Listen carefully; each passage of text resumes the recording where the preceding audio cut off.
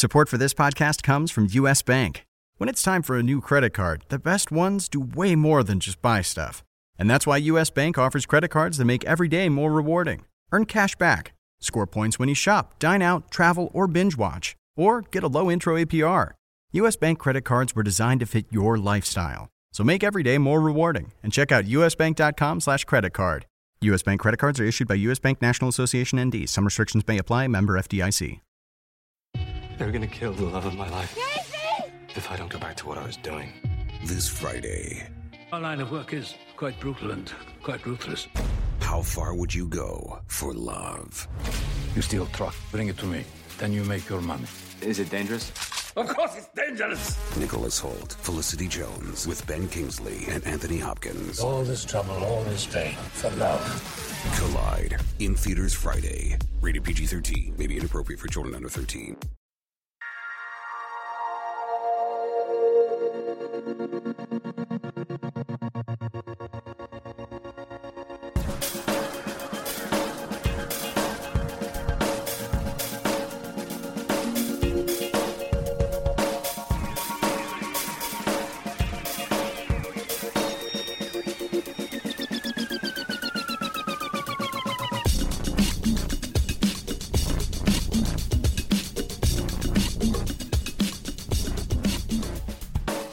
Welcome to the RotoWire Daily Fantasy Sports Podcast, sponsored by FanDuel, the leader in one-day fantasy sports. This pod is for the game being played on Wednesday, April 20th. I'm Derek Van Riper, filling in again for Jake Latarski, joined today by John McKechnie, at Johnny McKex on Twitter. Just check the show description. We'll spell it out in there because spelling it here probably won't help anybody.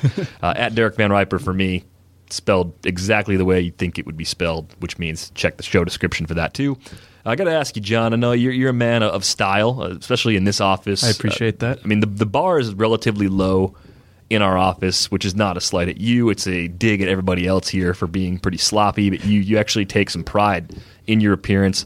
I got to ask you about plaid suits in particular. Not that you've worn one in the office before, but you seem like the kind of guy that you're not just getting an off-the-rack black suit as your only suit. So what do you think? Good, bad, or only for guys like motivational speaker Matt Foley and TNT sideline reporter Craig Sager? I think we're entering a beautiful part of the year when your suit selection can truly bloom and prosper. I mean, not only do we have Craig Sager, basketball playoffs, we got the NFL draft coming up pretty soon. We're going to see some top-notch crazy suits there. I can't wait for that.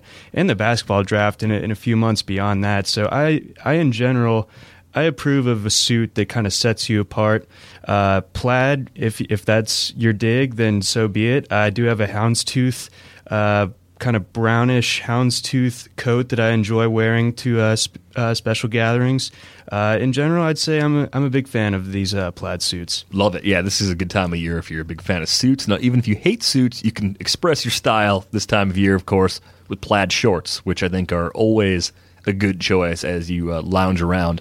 It is finally warm enough to wear it out now, at least up here in Wisconsin, finally. Right. Yeah, we're finally at the point. It was up to like 85 on Monday. Kind of crapped out on us, went back down to the high 50s, low 60s, and rained today. But I think we're at least into what I would consider to be part of the larger summer season here on campus at the University of Wisconsin. 11 games on the main slate for Wednesday. We've got some afternoon games, Rockies-Reds, Cubs-Cardinals, Angels-White Sox, and then Mariners-Indians with a 6:05 Eastern start, also not included if you're playing the main slate on FanDuel. So anything we mentioned from those 8 teams applies to the earlier slate if you happen to play that on Wednesday. But taking a look, starting in the cash game strategy section and looking at the arms that you're going to go build around, I mean, Chris Sale looks like he's going to be priced around $12,000. Again, using the hack that I mentioned on the show yesterday, if you just uncheck the only show probable pitchers box on the current day, you can sometimes get a sneak peek at what the prices are going to look like on the next day. And it worked for Vince Velasquez. We talked about him yesterday. Listed at $9,000, and that's what he came up for the Tuesday slate. But Chris Sale's the most expensive pitcher on the board. Is he your preferred option for cash on Wednesday if you're going to play that early slate? I think he is. I mean, I just have a hard time going away from Chris Sale in a cash game, especially, he's at home. Going up against an Angels team that their offense can be pretty bereft of real threats once you get down in the order beyond like the middle section there. They don't strike out a lot, so you might not get like the insane K numbers from Sale that you're used to seeing on Wednesday. But I think in general, I really like the matchup. I think he's got a pretty good shot at the win, which is what you need if you're going to be spending $12K on him. But I just don't see a way where he doesn't hit the value where you need him to. Yeah, the win is ultimately kind of that tiebreaker for me when I'm building out my lineups. If I'm looking at similar skills, similar matchups, then you're starting to break down likelihood of a guy leaving the game with a lead and having a bullpen that's good enough to actually preserve it. Chris Archer's name will come up for some people as a possible contrarian high-end play. He's listed at $11,000 as of right now for a matchup against Boston. On the road against the Red Sox, a guy that hasn't thrown it particularly well early on, has not completed 6 innings in any of his first 3 starts. What do you think about Archer and what could look like a very tough spot on paper against Boston? Yeah, I'm starting to get a little bit worried about Archer, especially as a guy that has as many shares of him as I possibly could have gotten this season in my season longs. And he's going to be on the road against a Red Sox offense that that's pretty explosive if they really start clicking. So I'm probably going to take a wait and see approach. I'm not going to probably spend up $11,000 on Archer for Wednesday until I've seen him kind of lock in to where I'm usually used to seeing him, where he's striking out 10 guys. A few other big-name pitchers on the bump for Wednesday is Zach Greinke in the nightcap, 10:15 Eastern start, going on the road to San Francisco. Early price there might be 10-3. At that price, I actually kind of like that spot. Even though the Giants are an offense I don't typically pick on, Raisel Iglesias as a day slate option, kind of intriguing too, because the price might be a tick below $8,000. He's got a home matchup against Colorado. Chad Bettis taking the ball for the Rockies. But again, focusing more on the night slate, I mean, you can look at guys like Zach Greinke. You can look at Madison Bumgarner on the other side, getting that start for the Giants. I mean, the issue with those two guys is figuring out who you actually like better to win, and that's almost like a coin flip type scenario because with 2 aces going, it's just a matter of which ace is a little bit better on one particular day. Right. Looking here, Cole Hamels gets a matchup against Houston. Not priced up quite as highly as some of the other frontline starters out there, and I consider Hamels to be kind of at the back end of that tier in a season-long context. He's listed at $9,900 right now. We'll see if that's actually the price once we get to Wednesday. But what do you think about throwing a lefty like Hamels up against all those right-handed bats in that Houston lineup? Well, the right-handed bats definitely concerns me a bit. You saw on Thursday during Hamels' last time out, the Orioles' right-handed hitters were able to get to him a little bit. For instance, he left a fastball high and over the middle, and Trumbo just put that in the seats, for instance. But I do kind of like Hamels to bounce back, and he's kind of a guy that I trust in general, and to not be breaking the bank with him at under 10K at home against a Houston team that is a little bit prone to the strikeout. So I think he will have that going for him. And I think the fact that he will be facing all those righties might drive his ownership down a little bit, but I do kind of like his odds at winning. Now shifting the focus to the rest of the lineup, looking for bats, your general approach to hitting for Wednesday, anything in particular that you're looking out for as far as loading up against a certain weak pitcher, or maybe just even finding a couple guys that would be chalky but certainly make sense in that 50-50 or cash game scenario? Well, I definitely like some of the Brewers' right-handed options, some of the bigger name guys in that lineup, but the point remains the same when they're going against Tommy Malone at home. So a guy like Ryan Braun or Jonathan Lucroy, or if Chris Carter's in the lineup too, those are 3 guys that I would definitely be considering. I do also like the idea of some Rangers left-handers going up against Doug Fister at home. And what do you think about Michael Conforto? I mean, he's been plugged into the 3-hole for the Mets for a few days now, and it seems to be working. And his price is still under $3K as of Tuesday. I love Conforto. I mean, the bump up to the 3 spot bodes well. It adds up to an extra plate appearance probably once every week or so on average. So I think that's a nice bump. I think this is a lineup that hasn't really woken up yet, but moving him to the 3 spot could be one of those small adjustments that Terry Collins makes that could get everybody on track. I know he homered Friday night. I loved him on Friday night. I think it was the first day he hit third. I think when you look at some of the pitching matchups they're going to get too, it's pretty favorable. I mean, most of those elite pitchers in that division are on that team. So right. Conforto can rake against the rest of the NL East and really reap the benefits of moving up in the order. So I love what they're doing with that lineup right now in New York, even though the Mets haven't done a lot of damage. Maybe Monday night. They had some home runs Monday night. David Wright hit 2. Duda hit 1 up into the second deck. Neil Walker went the opposite way. Maybe they're just starting to wake up after a slow start, because this is something I brought up with Zine yesterday. I feel like the Mets are more closely going to resemble the team they were in August and September of last year as opposed to the team they were April through July of last year. I mean, April through July, I felt like they were an offense you could pick on all the time. Once they made some moves, the deadline, and the big move, of course, was getting Cespedes, they became an offense that was behind only really like Toronto as far as their run production over those final 2 months. So if nothing else, they're better than they are right now, but the question is, how much better do you expect them to be as a team? And I'm willing to take those discounted prices on the likes of Granderson, on Wright, and specifically, even if you don't want to stack the Mets on a given day, if they're going up against a weaker righty or even just a mediocre sort of righty, Conforto's a building block for me at his current price. Definitely, and I think that kind of to your point about that post-trade deadline Mets team that was really scoring runs at a greedy pace. I think that they have these guys that haven't quite tapped into their home run swing as much as you'd like to see. But as you mentioned on Monday night, they're hitting some lasers out there, and I think that could be the beginning of the Mets offense really waking up. And so, a guy like Conforto, I don't think that like David Wright is bankable for 2 home runs, although he does have the most active home runs against the Phillies in Citizens Bank or something like that. Mashes in that park, and it's by a wide margin too. I mean, in part because of longevity and that team being in division, but still, that's a place where he seems very comfortable as a hitter. You mentioned the Brewers home against Tommy Malone. I love that matchup for the right-handed heavy lineup the Brewers have put together. I mean, Domingo Santana, I would assume, is back in the lineup on Wednesday after getting a day off. Tuesday, he's been leading off a lot. There could be some value there. Jonathan Lucroy seems like a steal. His price has been just below $3,000 on FanDuel for the better part of the first 2 weeks of the season. So I think even if he gets bumped up to $3,200 or $3,300, given the weakness at catcher overall, I want to throw him out there against a lefty, especially when he's at home. You got to love that he hits near the top of the order.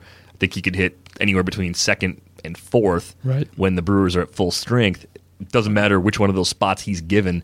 He's a great value right now, especially against lefties. Absolutely.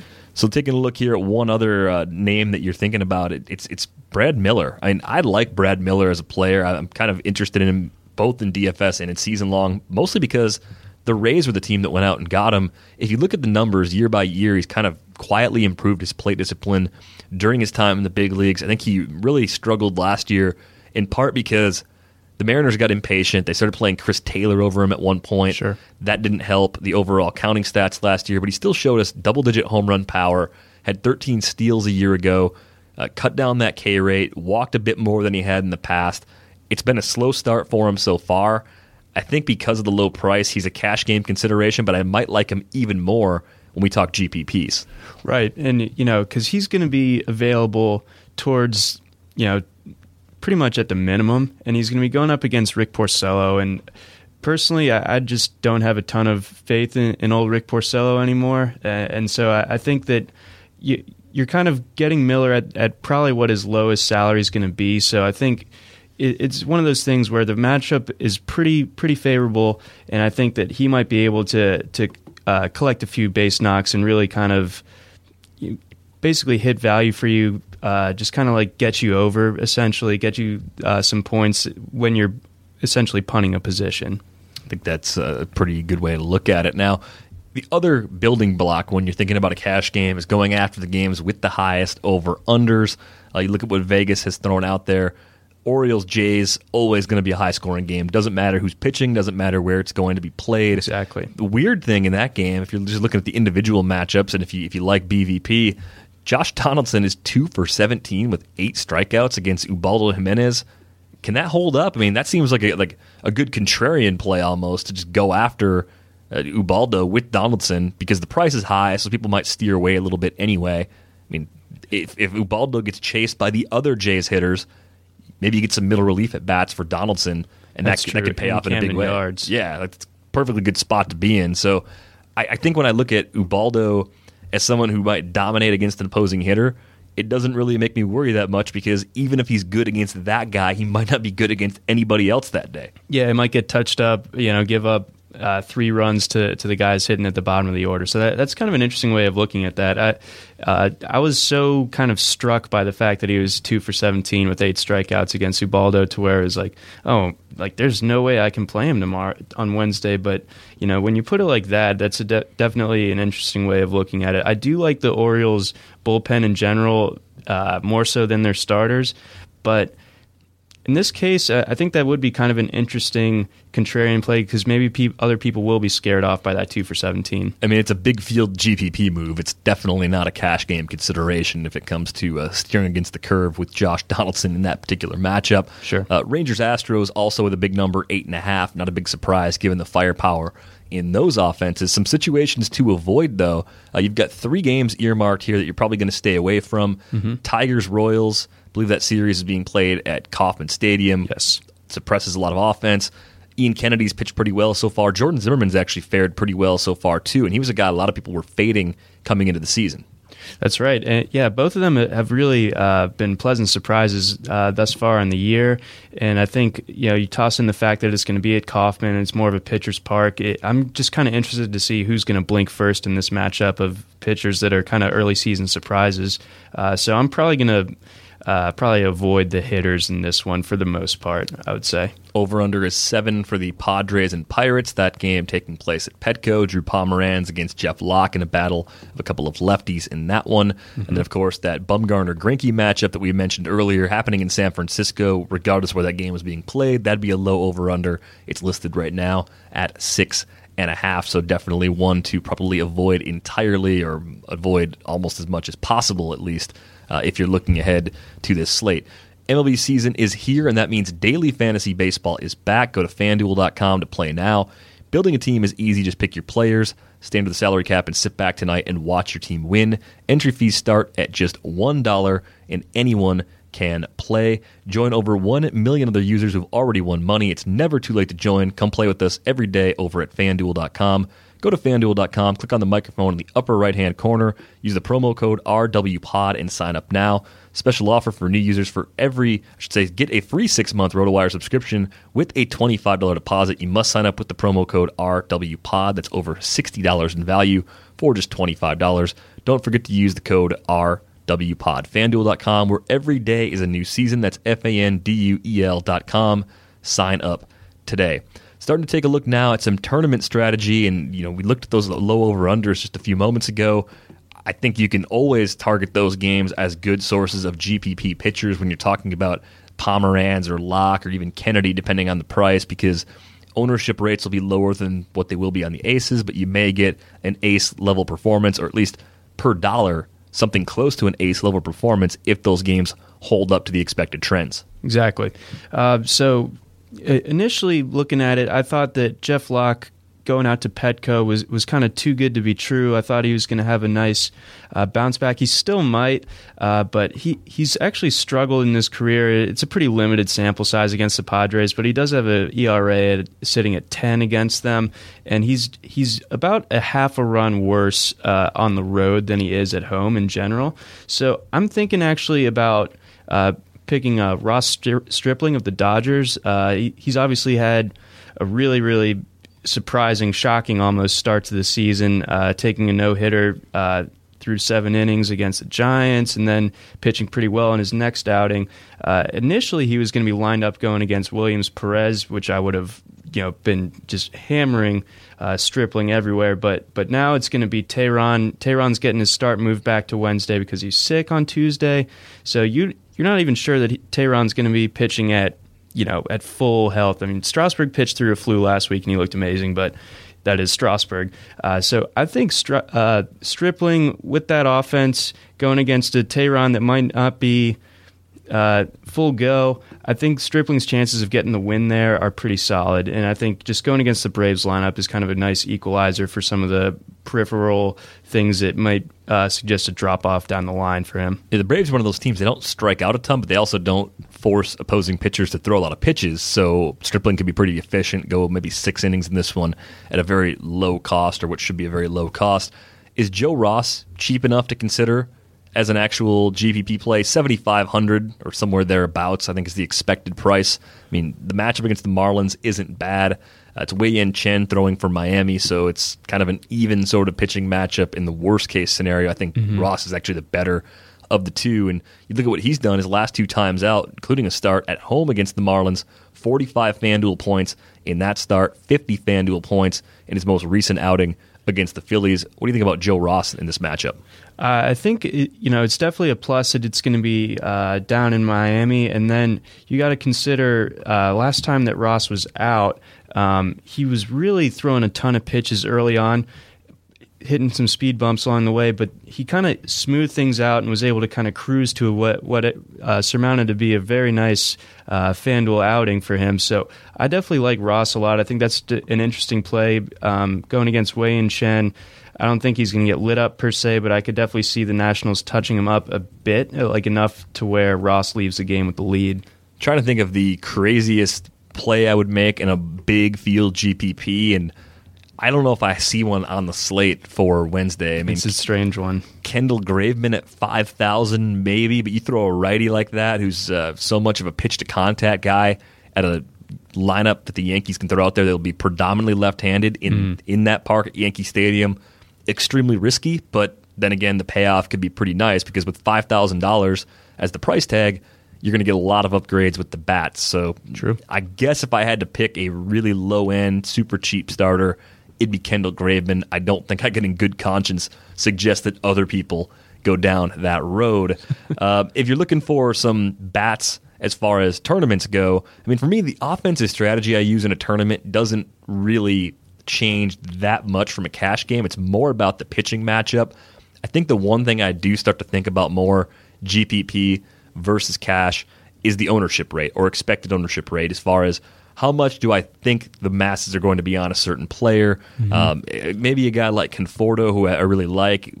I think I like him enough to use him in both. I think $2,900 is such a low price for him that I don't really care what the format is. But is there anybody that you're maybe fading in a tournament based on the expectations that the entire pool is going to be really aggressive based on the combination of matchup and price?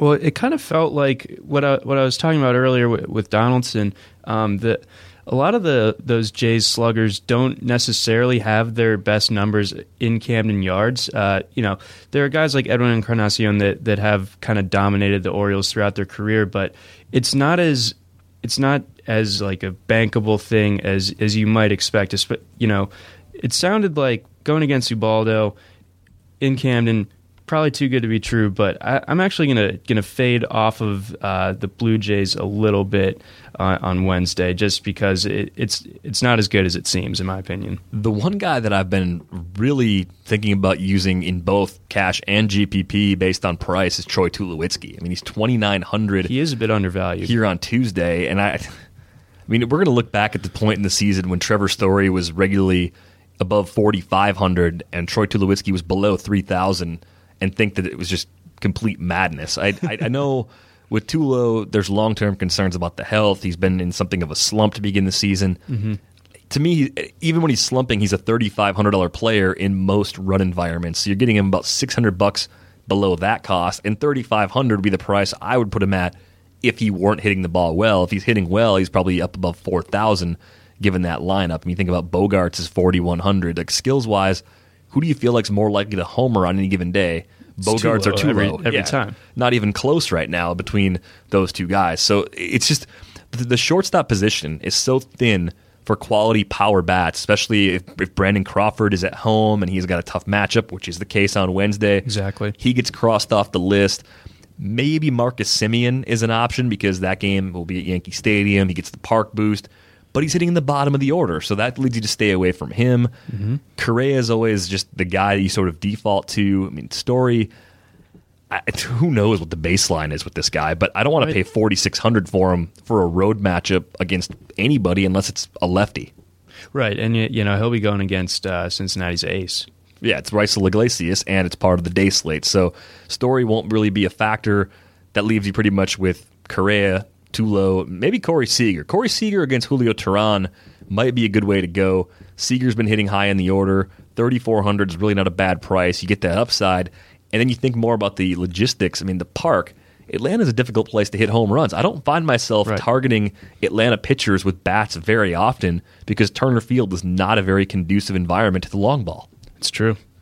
What about looking here for Bryce Harper advice? I mean, people are looking at the price and they're saying $6,000. Is it worth it? I mean, it's going to be lefty-lefty for him on Wednesday, but it's Wei Yin Chen. He doesn't throw particularly hard. He's not whipping like nasty sliders up there or anything that you think is untouchable. Maybe the price will come down a few $100, but he's been at $6,000. He's been priced above pitchers, like bottom-end pitchers for the last couple days now.